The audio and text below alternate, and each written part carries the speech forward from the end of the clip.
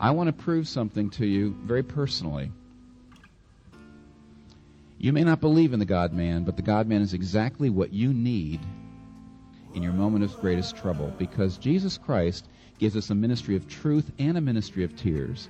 And a ministry of truth without tears, or tears without truth, does not help you a bit. You've got to have both. He comes to Martha and he gives her a ministry of truth. He comes and he says, I'm the resurrection and the life. Now how can he do that? Because of his highness. Because he is so high, he knows there's a truth. He knows there's a hope. He knows there's eternity. He knows that there is a solution for evil. He knows it. He's able to come in and say, there is a truth, there is hope. He knows it because he's so high. Because he's God, he can say that. Because of his highness. But then he comes to Mary and he gives her not a ministry of truth, but a ministry of tears. And he enters into her feelings. And he weeps with her. And he's able to do that because of his lowness. If he was only high, he couldn't do tears. If he was only low, he couldn't do truth. And here's what's so interesting. We'll never be healed unless we have someone of infinite highness and infinite lowness. And you can see it in your own life. A ministry of truth without tears, a ministry of tears without truth, they never work. If somebody comes to me with truth and not tears, I won't listen to them. Truth without tears. Again, that's sort of what comes out of what I'd call the conservative mindset. Here's the answer. Don't you see the answer? Buck up. And we don't listen, because truth without tears doesn't work. But I'll tell you something. Then there's the liberal approach. Tears without truth.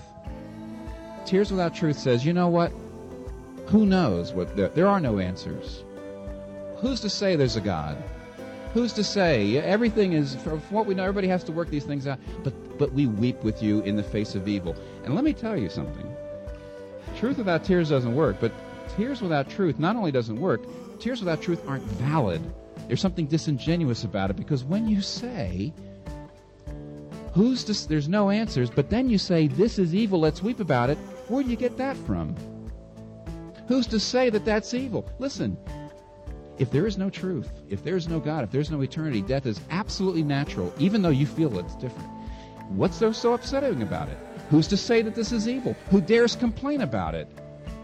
People who say there's no answers, and then they say, let's weep with the people against evil, they're talking out of two sides of your mouth. Tears without truth, truth without tears won't work. You need someone of infinite highness and infinite lowness. You don't believe in the God-man, and yet there's a cavity in your heart that's shaped for him, and it won't be filled by anything else. Where'd that cavity come from? Because this is the one you seek. You need someone like him. Nothing else will heal you but one of infinite highness, infinite lowness. Nothing will help you but the incarnate God. Nothing will heal you but this.